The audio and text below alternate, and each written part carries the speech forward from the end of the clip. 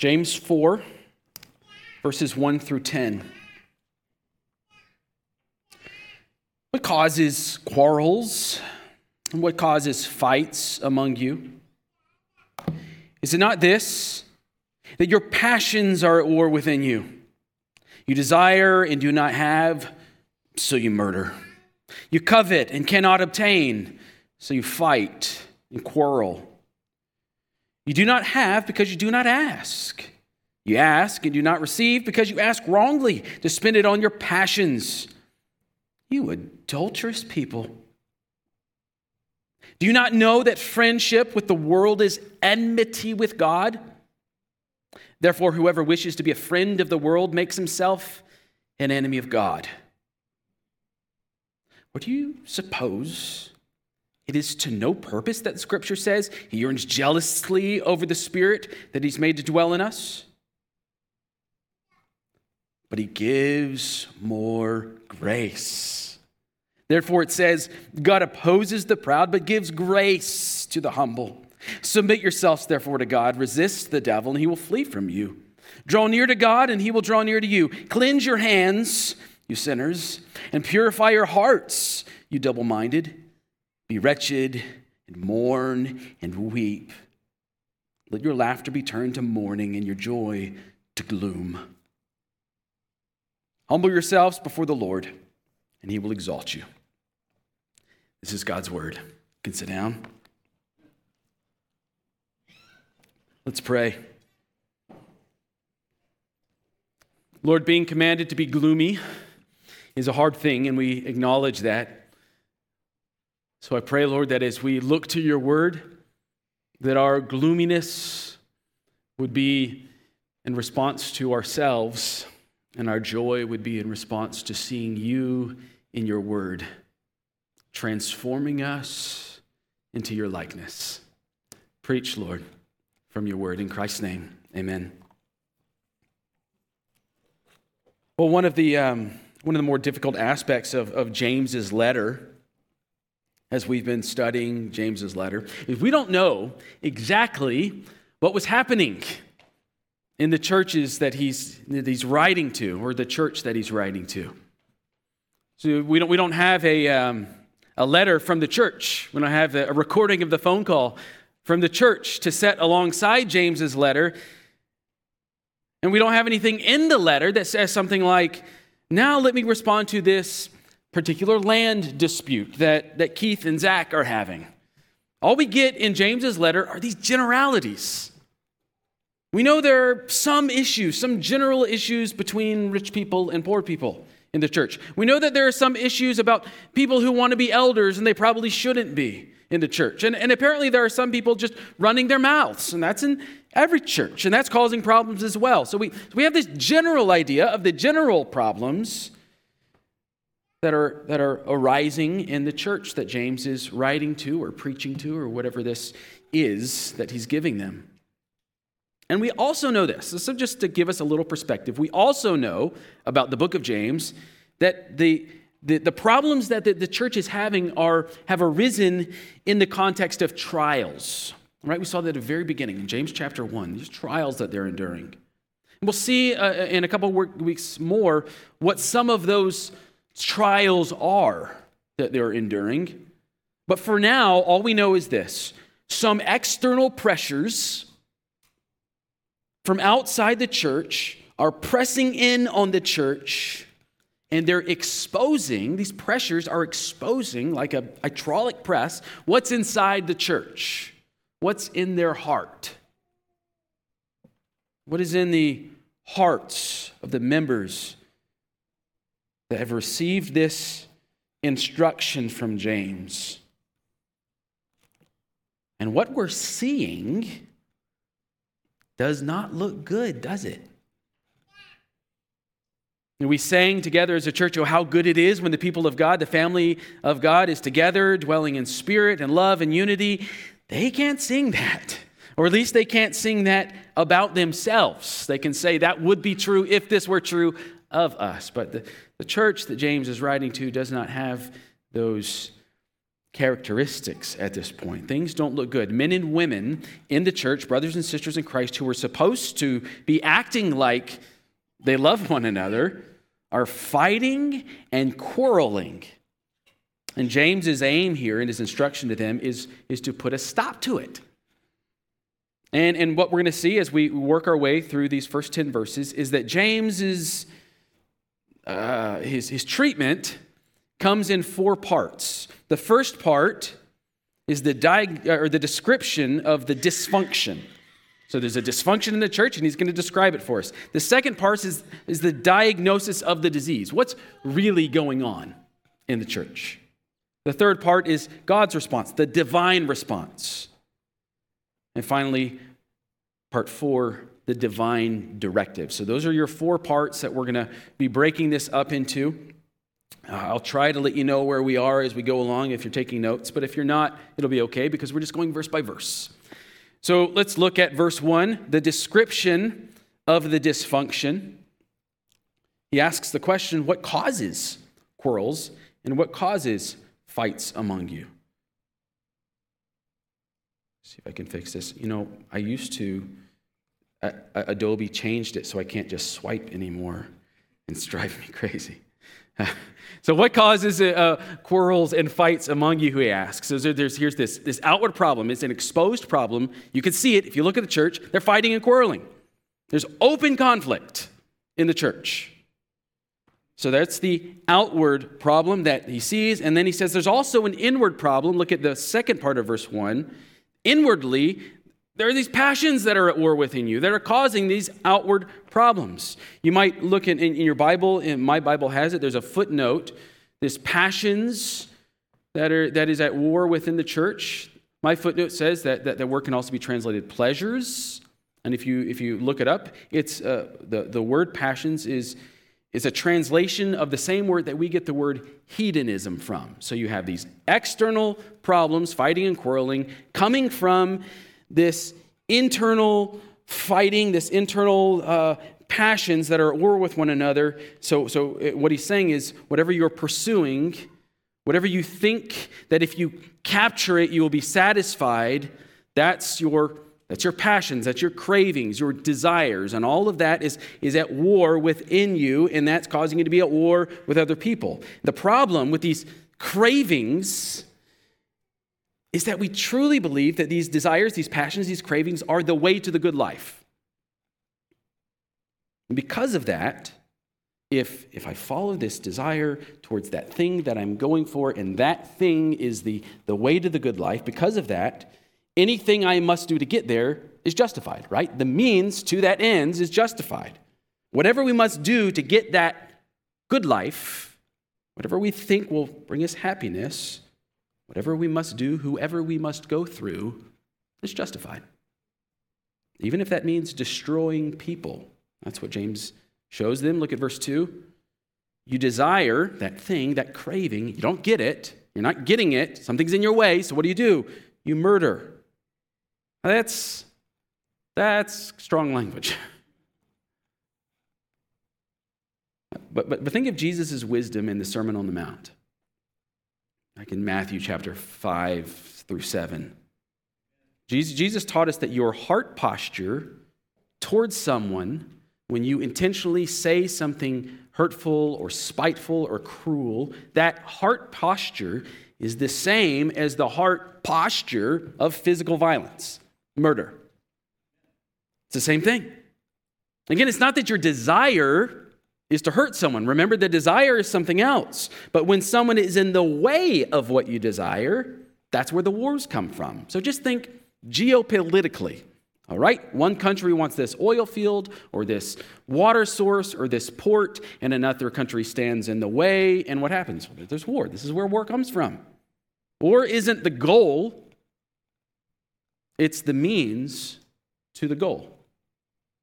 Someone else gets in the way of any of our cravings, something we want. It's not that we planned to say something hurtful or to whine or manipulate or guilt trip or blow up at them. It just happened, doesn't it? They're not doing what we want them to do.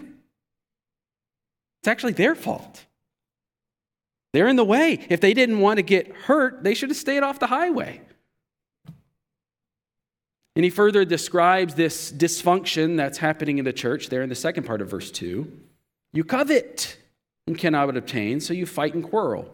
So it's not just that we have these conflicting objects of desire that are causing problems, intersecting highways. The problem is the desire itself is covetous desire. One author says, coveting is willingness to turn an earthly object of human desire into something of ultimate concern. Let me say that again, because I thought that was a really helpful way of putting it. Coveting is a willingness to turn an earthly object of human desire into something of ultimate concern. And again, if what we long for is of ultimate concern, if we think that thing is going to give us happiness or the good life or prosperity or whatever it is, we'll do anything to get it because it's worth it. It's of ultimate concern. And all this time, James, all this that he's showing us here, James, like a good doctor, he's simply been showing us what's happening in our hearts, right? This is what's happening outwardly. This is what's happening inwardly. This is the dysfunction. And aside from labeling these desires as covetousness, and it's a technical word that we see in the Ten Commandments, nothing he has said so far is really that different from what you might hear from a secular psychiatrist or a philosopher. In fact, Immanuel Kant said a lot of this exact same stuff, and he wasn't looking at the Bible. He was just using his reason. He didn't come to his conclusions from studying Scripture. You don't have to have the Scriptures to see what James is seeing here. He's just describing the dysfunction in the church.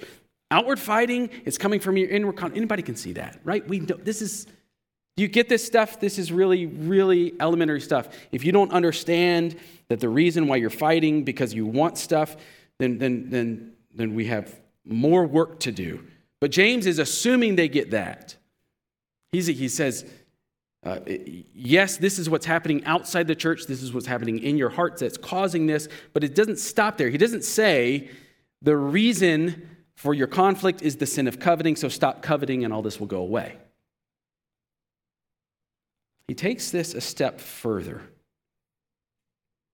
gets to a deeper level. Beneath the external sins of conflict, beneath the internal sins of coveting, James reveals to us and to his church that when we're fighting with one another, the problem is actually spiritual.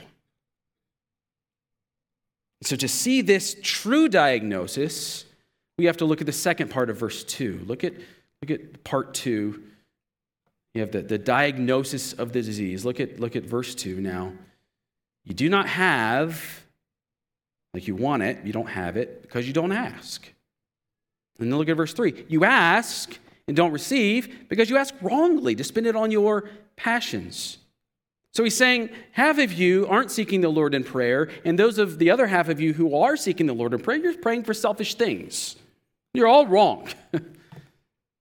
The diagnosis is that the heart, it's not just covetous, it's that it's not turned in the right direction. It's not turned Godwardly. It's turned inwardly on itself. God, like other people, is either being ignored altogether or is being used as a means to a selfish gain. You see the problem?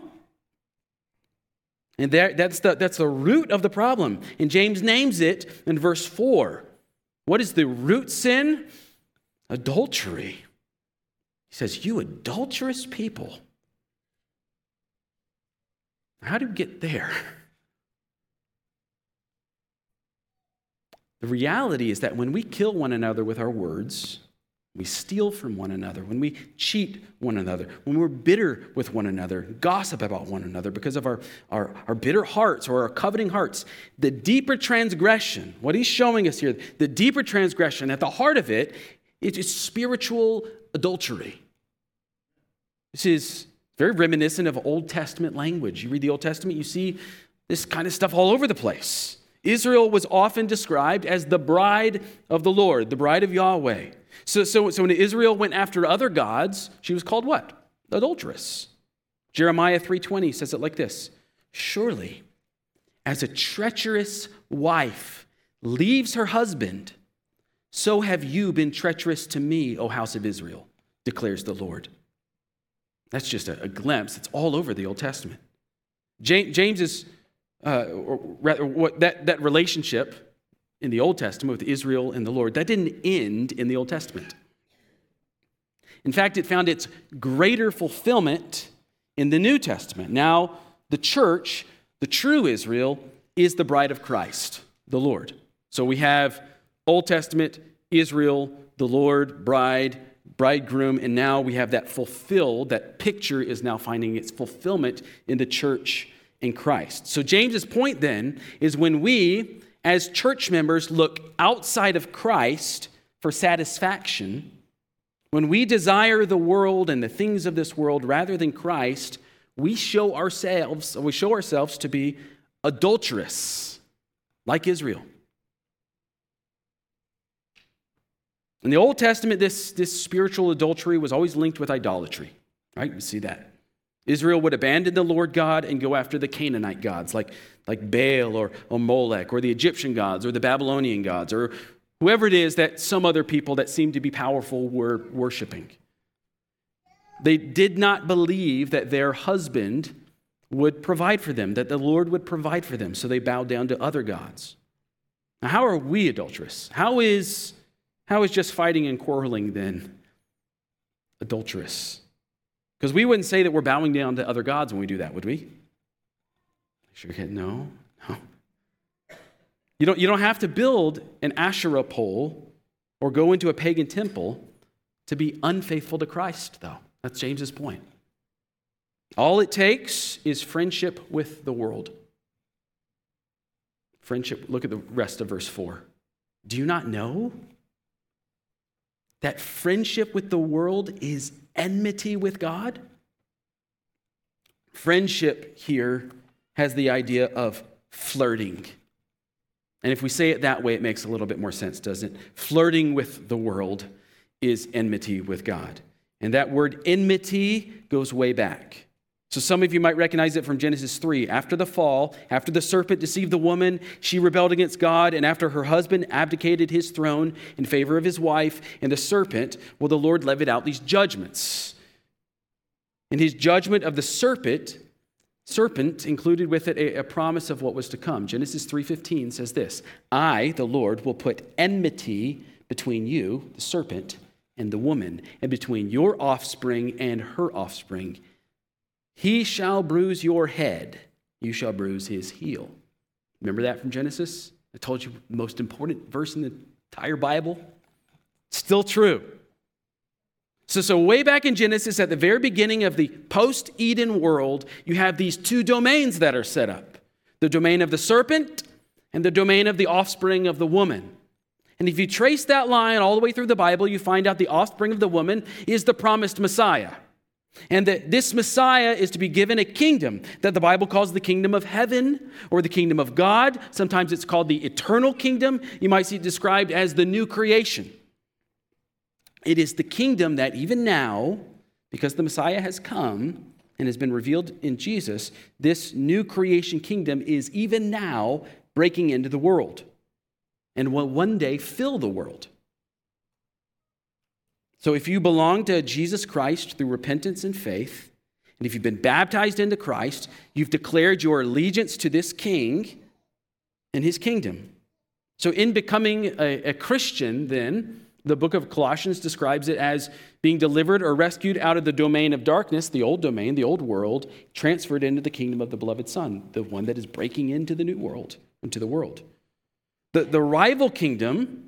So you have Christ's kingdom, this new kingdom that is coming, that's being set up. The rival kingdom to Christ's kingdom is that domain of darkness. The old creation, you could call it. The New Testament, though, nearly always calls this old creation the world, cosmos. It's ruled over by the serpent, the prince of the power of the air. He goes by names like Satan or the devil. And he has several demons that over the millennia have posed as gods worthy of worship. These are the same creatures, the idols that were worshipped by Israel when they rebelled against the Lord. But that world is still the world today. Though the new creation is breaking into the world through the church, the world is still influenced by the demonic. And you can see it if you look closely. What was once child sacrifice to Molech is now abortion at the altar of the self, a demonic deception. Where sex with a prostitute in the temples of Baal was once a temptation for Israel, now it's pornography and the celebration of sexual deviancy in the temples of progressivism. Where the worship of Elil or Hadad or Zeus was always a temptation, now the climate cult has replaced it. The deceptions are the same, but they take on new names. And what James showed us last week is that there is a wisdom that is characteristic of the kingdom of Christ. It is the wisdom of God, and it is available to us kingdom citizens through the Spirit. And that wisdom is what enables us to think and to act within Christ's kingdom in such a way that our lives glorify our King. We saw last week what that wisdom looks like, right? Look at chapter 3. Verse 17, the wisdom from above, that is the wisdom that is characteristic of the kingdom that is breaking in. The wisdom from above is first pure, then peaceable, gentle, open to reason, full of mercy and good gifts or good fruits, impartial and sincere. And what does this wisdom lead to? Peace. Now contrast that to the other wisdom, the wisdom of the world. And remember whose wisdom this is. Where does it come from? This wisdom originates in the Garden of Eden at the rebellion, where humanity went from friendship with God to friendship with the serpent. And the characteristics of the world's wisdom, the serpent's wisdom, are selfish ambition, pride, bitter envy, covetousness, and then all the wicked ways that we treat one another because of those postures of the heart. So you can see how selfish ambition and bitter envy would lead to theft and adultery and murder and dishonoring parents and so on. James says that those heart postures, selfish ambition, bitter envy, those heart postures of the world lead to every vile practice. All right, so you're starting to see what's happening here? When the church that James is writing to, when they exhibited all of this type of conflict, all of this worldly type of conflict, this fighting and quarreling, James is saying they're thinking and acting according to the world's wisdom. They're following the way of the world and showing that their allegiance is not to Christ and his kingdom. It's not to Christ, the bridegroom. It's not to Christ, the king of the new creation kingdom. Rather, their allegiance seems to be to the demonic powers of the world. Hence, he says, you're being unfaithful. Hence, you're an adulterer. It's idolatry, spiritual adultery. Look at the next part of verse 4. Therefore, because that's what's happening. That's the reality of what's happening in your heart. Therefore, whoever wishes to be a friend of the world makes himself an enemy of God. We can't think of the world and the ways of the world as neutral. Here's how we typically think about it, and this is wrong, okay? But it's not the way I want you to. It's not like there is Satan worship over here, and there are demons and sacrificing goats and drinking cat blood and orgies and witches and spells. And then here in the middle, there is all the normal people who are basically good but have some bad days. And then over here is heaven. That's kind of how we think about it, isn't it? That's the way our world thinks about this division. And so we kind of think, well, we can go back and forth between the world where everybody's basically normal and good, except for they have bad days. We can go back and forth between the world's ways and the ways of heaven, depending on how spiritual we're feeling, depending on how much we really want to pursue Christ, but it doesn't really matter as long as we don't go over here to the witches, right? That's not it. That's a deception. to think of the world in that way. What James is teaching us is a much simpler but much more disturbing reality. There is the world and there is Christ's kingdom. That's it. Two kingdoms, two ways to live. If we are at home in this world, if we long for the things of this world, if we live and act as if this world is our hope and our joy and our comfort, well, then that's going to show. And the reality of that is we either don't belong to Christ's kingdom or we're just acting like we don't want to be there. Either one of those is not good, is it? And that's not insignificant. Because what James is going to show us is the overarching storyline of the Bible is that God is jealous for the allegiance and the worship of his people. Look at verse 5. Or do you suppose it's no purpose that the scripture says he yearns jealously over the Spirit that he's made to dwell in us? Now you can flip through your entire Bible and you will not find a verse that says that except for right here in James.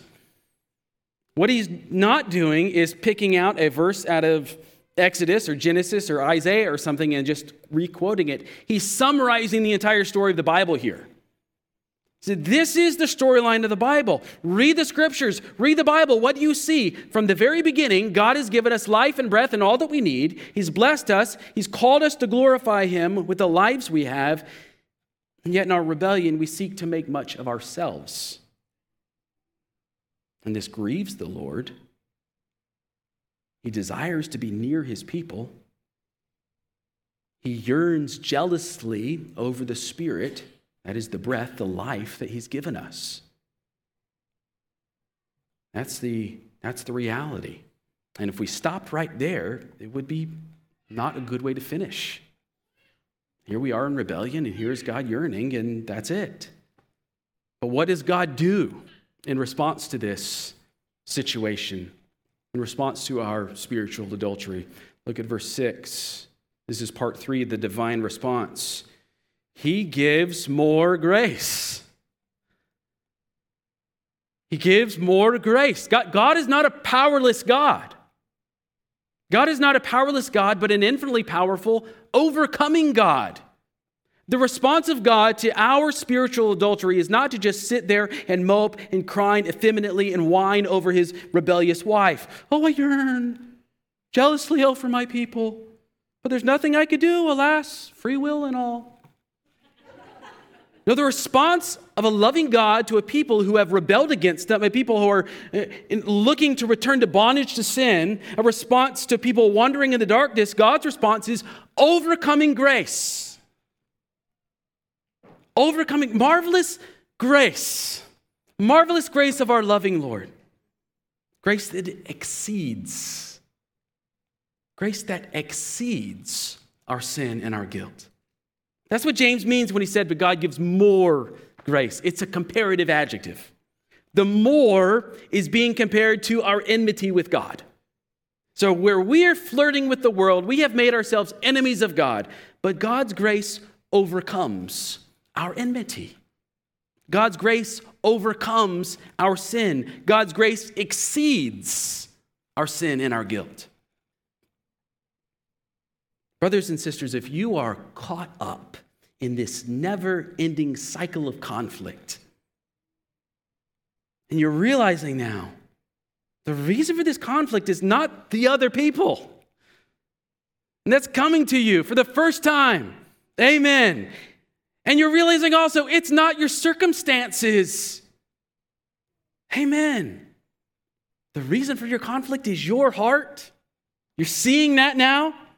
It's in your heart. Your own heart is in love with the world. And what the Spirit is saying to you right now is God's response to you is not condemnation, but grace. Grace. Though the depth of your heart's sickness is spiritual adultery, let's just call it adultery, the grace of God is greater. The love of God is greater. So the question then is, all right, I'm seeing that. How do I respond to this grace? Because this seems good, doesn't it? Like, we're not caught. We're not condemned forever. We're seeing now there's sin in us that is rebellion against God. And there's something that God is doing to draw me back. This is good. This doesn't depend on me. So how do we respond to his grace? Well, in a word, humility. With humility. Look at the rest of verse 6. Therefore it says, God opposes the proud, but gives grace to the humble. Now look at verse 10. So you have verse 6 there. God opposes the proud, but gives grace to the humble. Now go down to the bottom of the section, verse 10. Humble yourselves before the Lord, and he will exalt you. What do you have here? Humility. It's a humble sandwich. So what's in this humble sandwich? What's happening between verses 6 and verses 10 are 10 commands. Boom, boom, boom, boom, boom, boom, boom. 10 commands that I'm going to call the divine directives. And this is part 4 of this passage.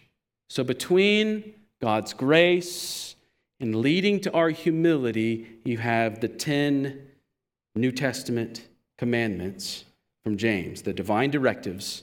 This is part 4 of the passage. All 10 of these commands have to do with humbling ourselves before the Lord to receive his grace, or in receiving his grace. So the first and second commands go together. We see these in verse 7. Call this the allegiance section. Submit yourselves, therefore, to God. Resist the devil, and he'll flee from you. 2 commands, submit and resist. By God's grace, we've been brought into the kingdom of the beloved Son. But life in the kingdom, we need to understand, life in this kingdom is not automatic. It requires being subject to the king of the kingdom, to King Jesus. And that's the first command in this grouping. Submit to the king. Submit yourselves to God. It's a passive imperative, though. What do you mean by passive? Something that happens to you. It might better be something like be subjected to the king. Since it's passive, and it's something that happens to us, not something we're doing ourselves, we're being subjected to. It's the Spirit who's doing this. And it's the Spirit who does the subjecting. By the grace of God, the Spirit in us humbles us to receive Christ as our Lord. Now, the flip side of this allegiance command is resist the devil. Do you see that in verse 7? Resist the devil. Now, this word resist is misleading, because what do you think about when you see that word? You think, oh, resist a piece of chocolate cake, right? You're on a diet, dieting, there's a piece of chocolate cake, I'm going to resist it. Or I'm going to resist a temptation to sin. I'm not going to look upon that temptation. I'm going to resist it. I'm not going to give in to that desire to be angry. I'm going to resist it. That's not what he means by resist here, okay? So I gave you all those examples. Don't follow them. That's not what's happening here. This verb here is the exact same verb as we see in verse 6, where it says, God opposes the proud. We are to do the same to the devil. Oppose the devil. It's an issue of allegiance.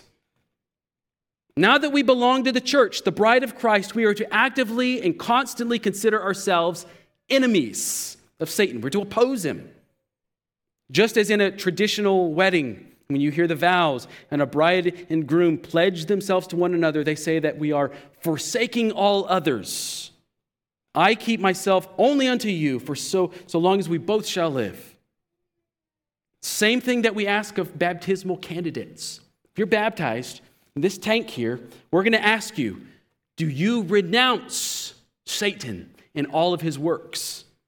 And our hope is that you would say, I do. And this tradition of renouncing Satan, forsaking Satan, it's as old as the church. We find it in writings going all the way back to the 200s. My favorite is in this little baptism instruction book by one of the early church fathers named Cyril. And in his booklet, and he's talking to believers because believer baptism is all the way back to the beginning of the church. In his booklet, we find that on the night before baptism, the candidates, who were going to be baptized, when the darkness fell, they would hold out their hands to the darkness and say, I renounce you, Satan. Baptism was more than just Sunday morning for them. It was an all-weekend thing. They're holding out their hands to the darkness, renouncing Satan. And then Cyril reminds these converts, let me read you what he says. He says, what then did each of you stand up and say? I renounce thee, Satan, thou wicked and most cruel tyrant, meaning, I fear thy might no longer, for that Christ hath overthrown, having partaken with me of flesh and blood, that through these he might by death destroy death, that I might not be made subject to bondage forever. I renounce thee, thou crafty and most subtle serpent. I renounce thee, plotter as thou art, who under the guise of friendship didst contrive all disobedience and work apostasy in our first parents. I renounce thee, Satan, the artificer and abettor of all wickedness. He's a better writer than me. By the Spirit's power in you, as the bride of Christ, submit, be subject to Christ, your husband. And as the bride of Christ, forsake all others.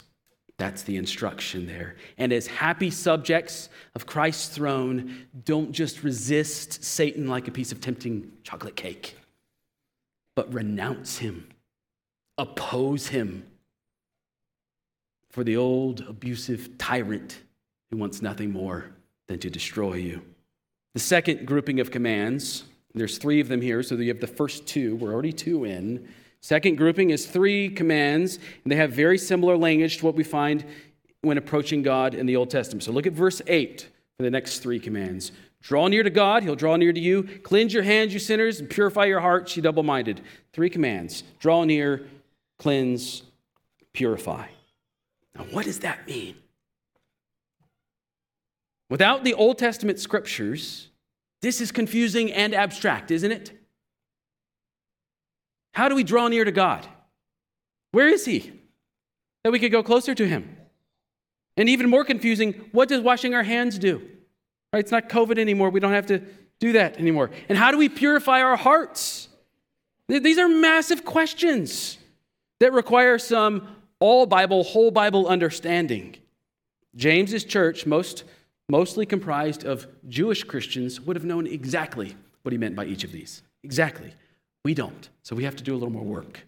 So let's start with that first one, draw near to God. What does he mean by this? Well, in the Jewish understanding, the only way to draw near to God was to go to the tabernacle or the temple. That's where God's dwelling place was. So if you want to go near him, you go near him. It's a physical place. He's there dwelling with his people. And to get closer to him, you go into the holy place in the temple. The problem, though, is only one person could go in there. The high priest. And he could go in only on the Day of Atonement, provided he had sacrificial blood to cover him or atone for his sins. Before going in, what did he have to do? Wash his hands. We read that, didn't we? In Exodus.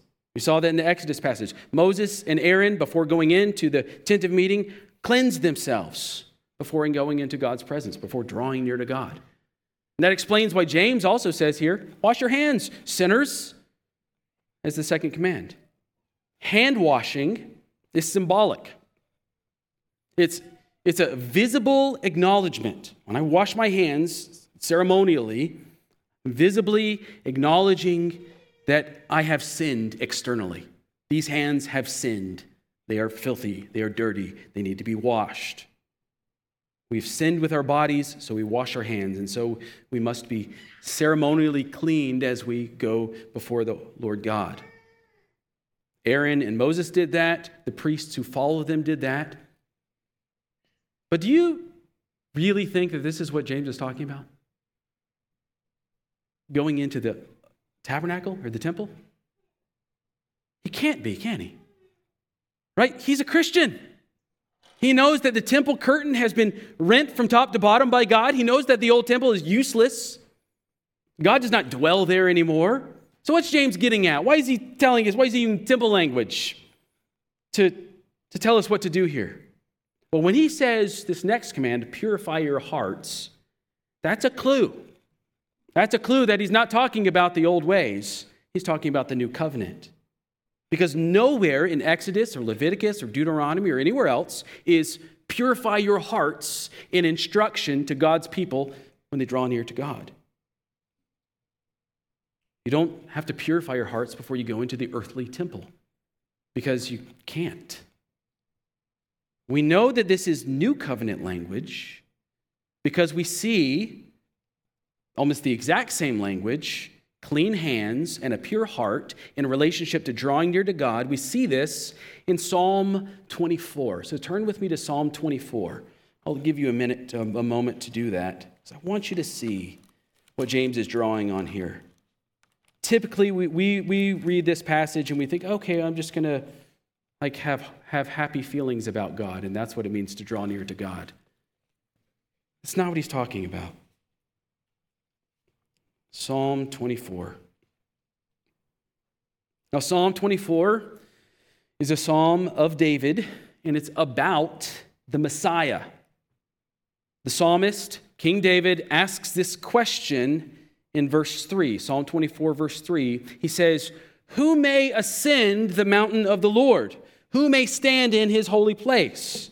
Now, the mountain of the Lord is the original temple, the heavenly temple that the earthly structures were modeled after. So he's asking this question: what high priest is so high that he may enter the dwelling place of God in heaven? Who can really, truly draw near to God? That's what he's asking. Who can do this?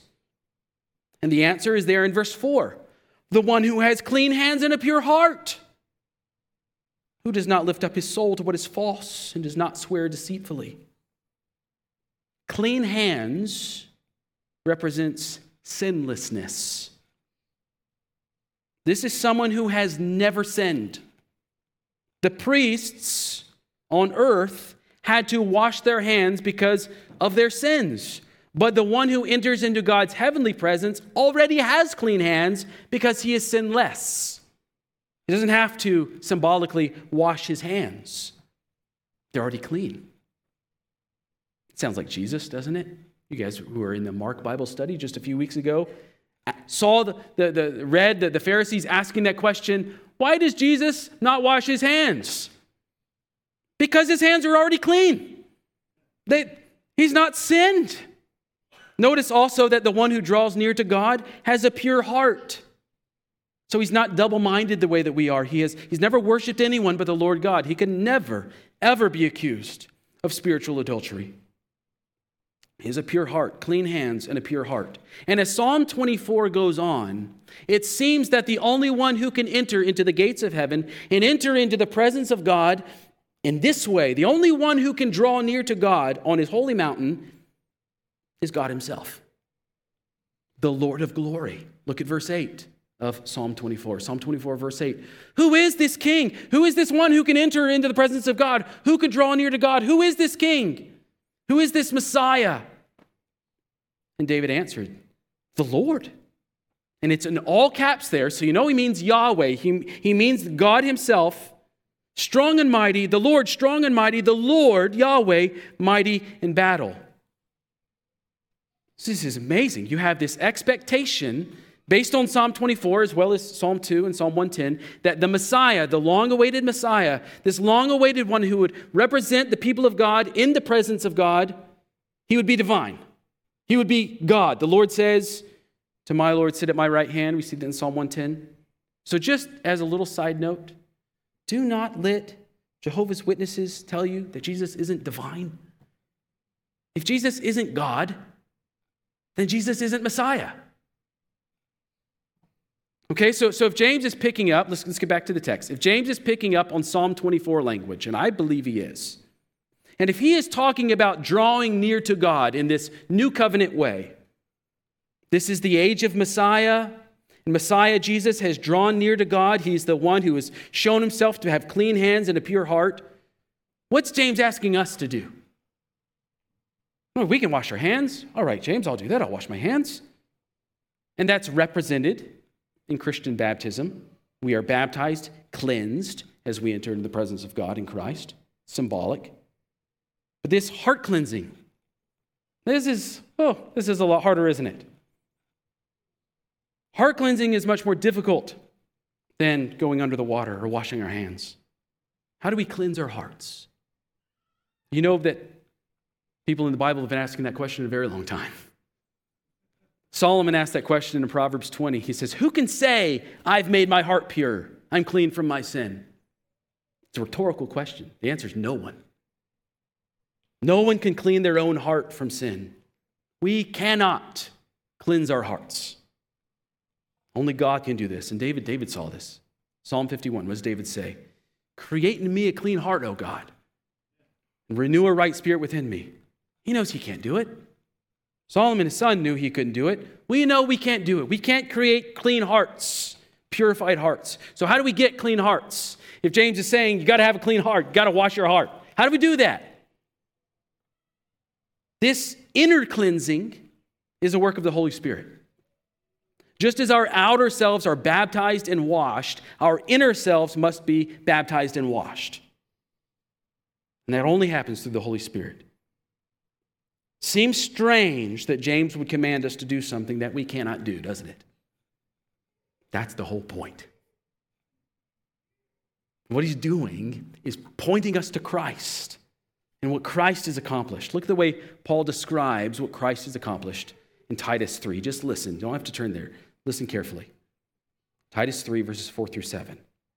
But when the goodness and the loving kindness of God our Savior appeared, he saved us, not because of works done by us in righteousness, but according to his own mercy, by the washing of regeneration and renewal of the Holy Spirit, whom he poured out on us richly through Jesus Christ our Savior, so that being justified by his grace, we might become heirs according to the hope of eternal life.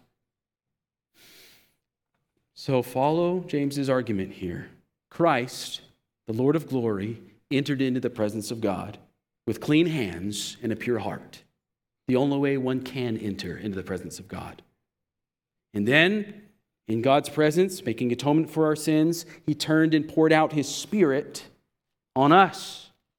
And by his Spirit, he washes us and makes us new. And through the Spirit, we draw near to God in Christ. So when James says, when he commands us, draw near to God and he will draw near to you, brothers and sisters, we do this in Christ through the Spirit. Draw near to God through Christ.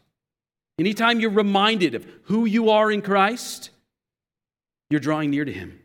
When you read the Word, you hear from him speaking to you through his Word, you're drawing near to him. When you hear him speak through his Word from the pulpit, you're drawing near to him. When you gather with the church, the body of Christ, Christ is your head, you're drawing near to him. When you seek him in prayer as your mediator, you're drawing near to him. When you sing to him praise, you're drawing near to him. In a moment, we're going to come to the table. He's invited you to the table. One poet says, come to the table, sit down beside him. Your bridegroom wants you to join in the feast. In the Lord's Supper, we draw near to God as he draws near to us. See what James is doing? He's being poetic. And you have to know what he's alluding to, or you end up taking him literalistically, trying to scrub all the sin off your hands like Lady Macbeth, trying to purify your heart just by willing it to happen. And drawing near to God through all these mystical, I'm going to get some crystals, I'm going to meditate, I'm going to draw near to God. You can't do any of these things. None of this is possible outside of Christ. So what James is instructing us to do here is remember who you are in Christ. Remember the cleansing that has been accomplished in you through Christ. So that's 5 of the 10 commands. And the next 5 will go much faster. All of them are in verse 9. And they all have the same meaning. The meaning is this: repent. So look at verse 9. Be wretched and mourn and weep. There's 3 commands. Let your laughter be turned to mourning and your joy to gloom. There's all 5. Now, I want you to remember the context here, the problem that James is addressing. There's conflict, quarreling amongst brothers and sisters in Christ. And what James is seeing is they're not even the least bit ashamed of it. They're not embarrassed. In fact, they feel justified in their sin because they see it just as a means to an end, right? They're chasing their own passions and cravings. And James has pointed out that the real reason that they feel justified in their sin is because they're far too at home in the world. They're doing what the world does, acting the way the world acts, behaving selfishly the way the world, under the leadership of Satan, behaves. And they're not bothered. At best, they just shrug it off. It's not really a big deal. It's just fighting and quarreling. And if it's that bad, okay, God forgives. But the sin, the true sin, the heart of their sin is adultery. They've forsaken Christ, their bridegroom, when they should be forsaking the world instead. So here's this church in love with the world, stripping herself before the world to please the world and the false gods of the world, the gods of pride and bitterness. And James says, you need to repent. You need to repent of your adultery. And what he's looking for with these 5 commands is a deep repentance. Be wretched, be afflicted, be broken, weep over your sin. That's what all of those commands in verse 9 are calling for. Now, don't hear me wrong. It's not, there's a Catholic way to read this, and there's the right way to read this. It's not that these actions here are things we must do to receive God's forgiveness. It's not like Catholic penance. Although this is a passage they use, it's not like you can just say 8 Hail Marys and 7 Our Fathers, and that is the affliction that God's looking for. This isn't penance to get forgiveness. The work has already been accomplished by Christ on the cross. Already been accomplished. The grace has already been given, and it is greater than our sin. What James is looking for is a heart posture that receives that grace. And that heart posture is not pride. It's not arrogance, but humility. So what you see here in verse 9 is James's attempt, Holy Spirit-inspired attempt to accomplish the picture of a humble heart. A heart that is broken over sin. It may be a little bit graphic if you think about it this way, but let's just use James's language to kind of get a sense of what he's telling us.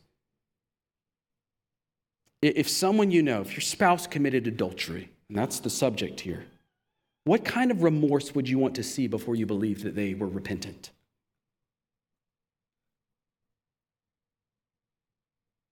It's hard to quantify, isn't it? It's hard to describe. But what you'd be looking for is outward evidence that their heart was broken over their sin. And this description in verse 9 gets pretty close to it, doesn't it? Be wretched and mourn and weep. James is using every language tool possible here to get the church to see the egregious devastation of their sin. He goes on, let your laughter be turned to mourning, your joy to gloom. That's a reference to Proverbs. The fool in the book of Proverbs laughs, and he carries on, and he drinks, and he feasts, and pretends that everything is okay, when everything is not okay. We watched A River Runs Through It this weekend as a family. I don't know if you've seen that movie, 1992, so maybe a few of you have. A lot of you haven't. But in the story, you have an older brother and a younger brother. The younger brother in the story is always in all sorts of trouble. He's an alcoholic. He's got massive, unpayable gambling debts. His life is in shambles. He's constantly landing in jail for fighting. And his response to all of that trouble, this broken life, his response is to laugh. Laughing. He's pretending that everything is great. He is the proverbial fool. Arrogant, overconfident, trusting that it's all going to work out on account of his intellect and his good works. Meanwhile, his family is struggling. They're in turmoil as they watch this young man destroy his life. So it's not that it's wrong to laugh. That's not what James is saying here. It's not wrong to be joyful. It's not wrong to be happy. James isn't saying we should be gloomy people. Christians of all people are to be the most joyful people. But our joy does not come from covering up our sin and pretending it's not there. The path to true joy, the path to the joy that we find in Christ begins with humility. It begins with being subject to Christ, identifying with Christ through baptism and the renewal of the Spirit, drawing near through the Word and prayer in the church, and living a life of repentance. Realizing there's nothing in me. There's nothing in me. All I bring is trouble. All I contribute to my salvation is the sin that makes it necessary. This is the posture of the broken and contrite heart. This is the posture necessary to receive the grace of God. We are emptied of ourselves and filled with him. And then we're exalted and built up by him, filled with the joy of the Spirit and the peace of Christ. And that's where our joy comes from. That's where the true celebration is. And the true fasting and the deep laughter. It's in him. It's not in us. And that's what you see in the last word there, the bottom of the humble sandwich. Verse 10, humble yourselves before the Lord, and he will exalt you. Our joy comes at his bidding, at his invitation.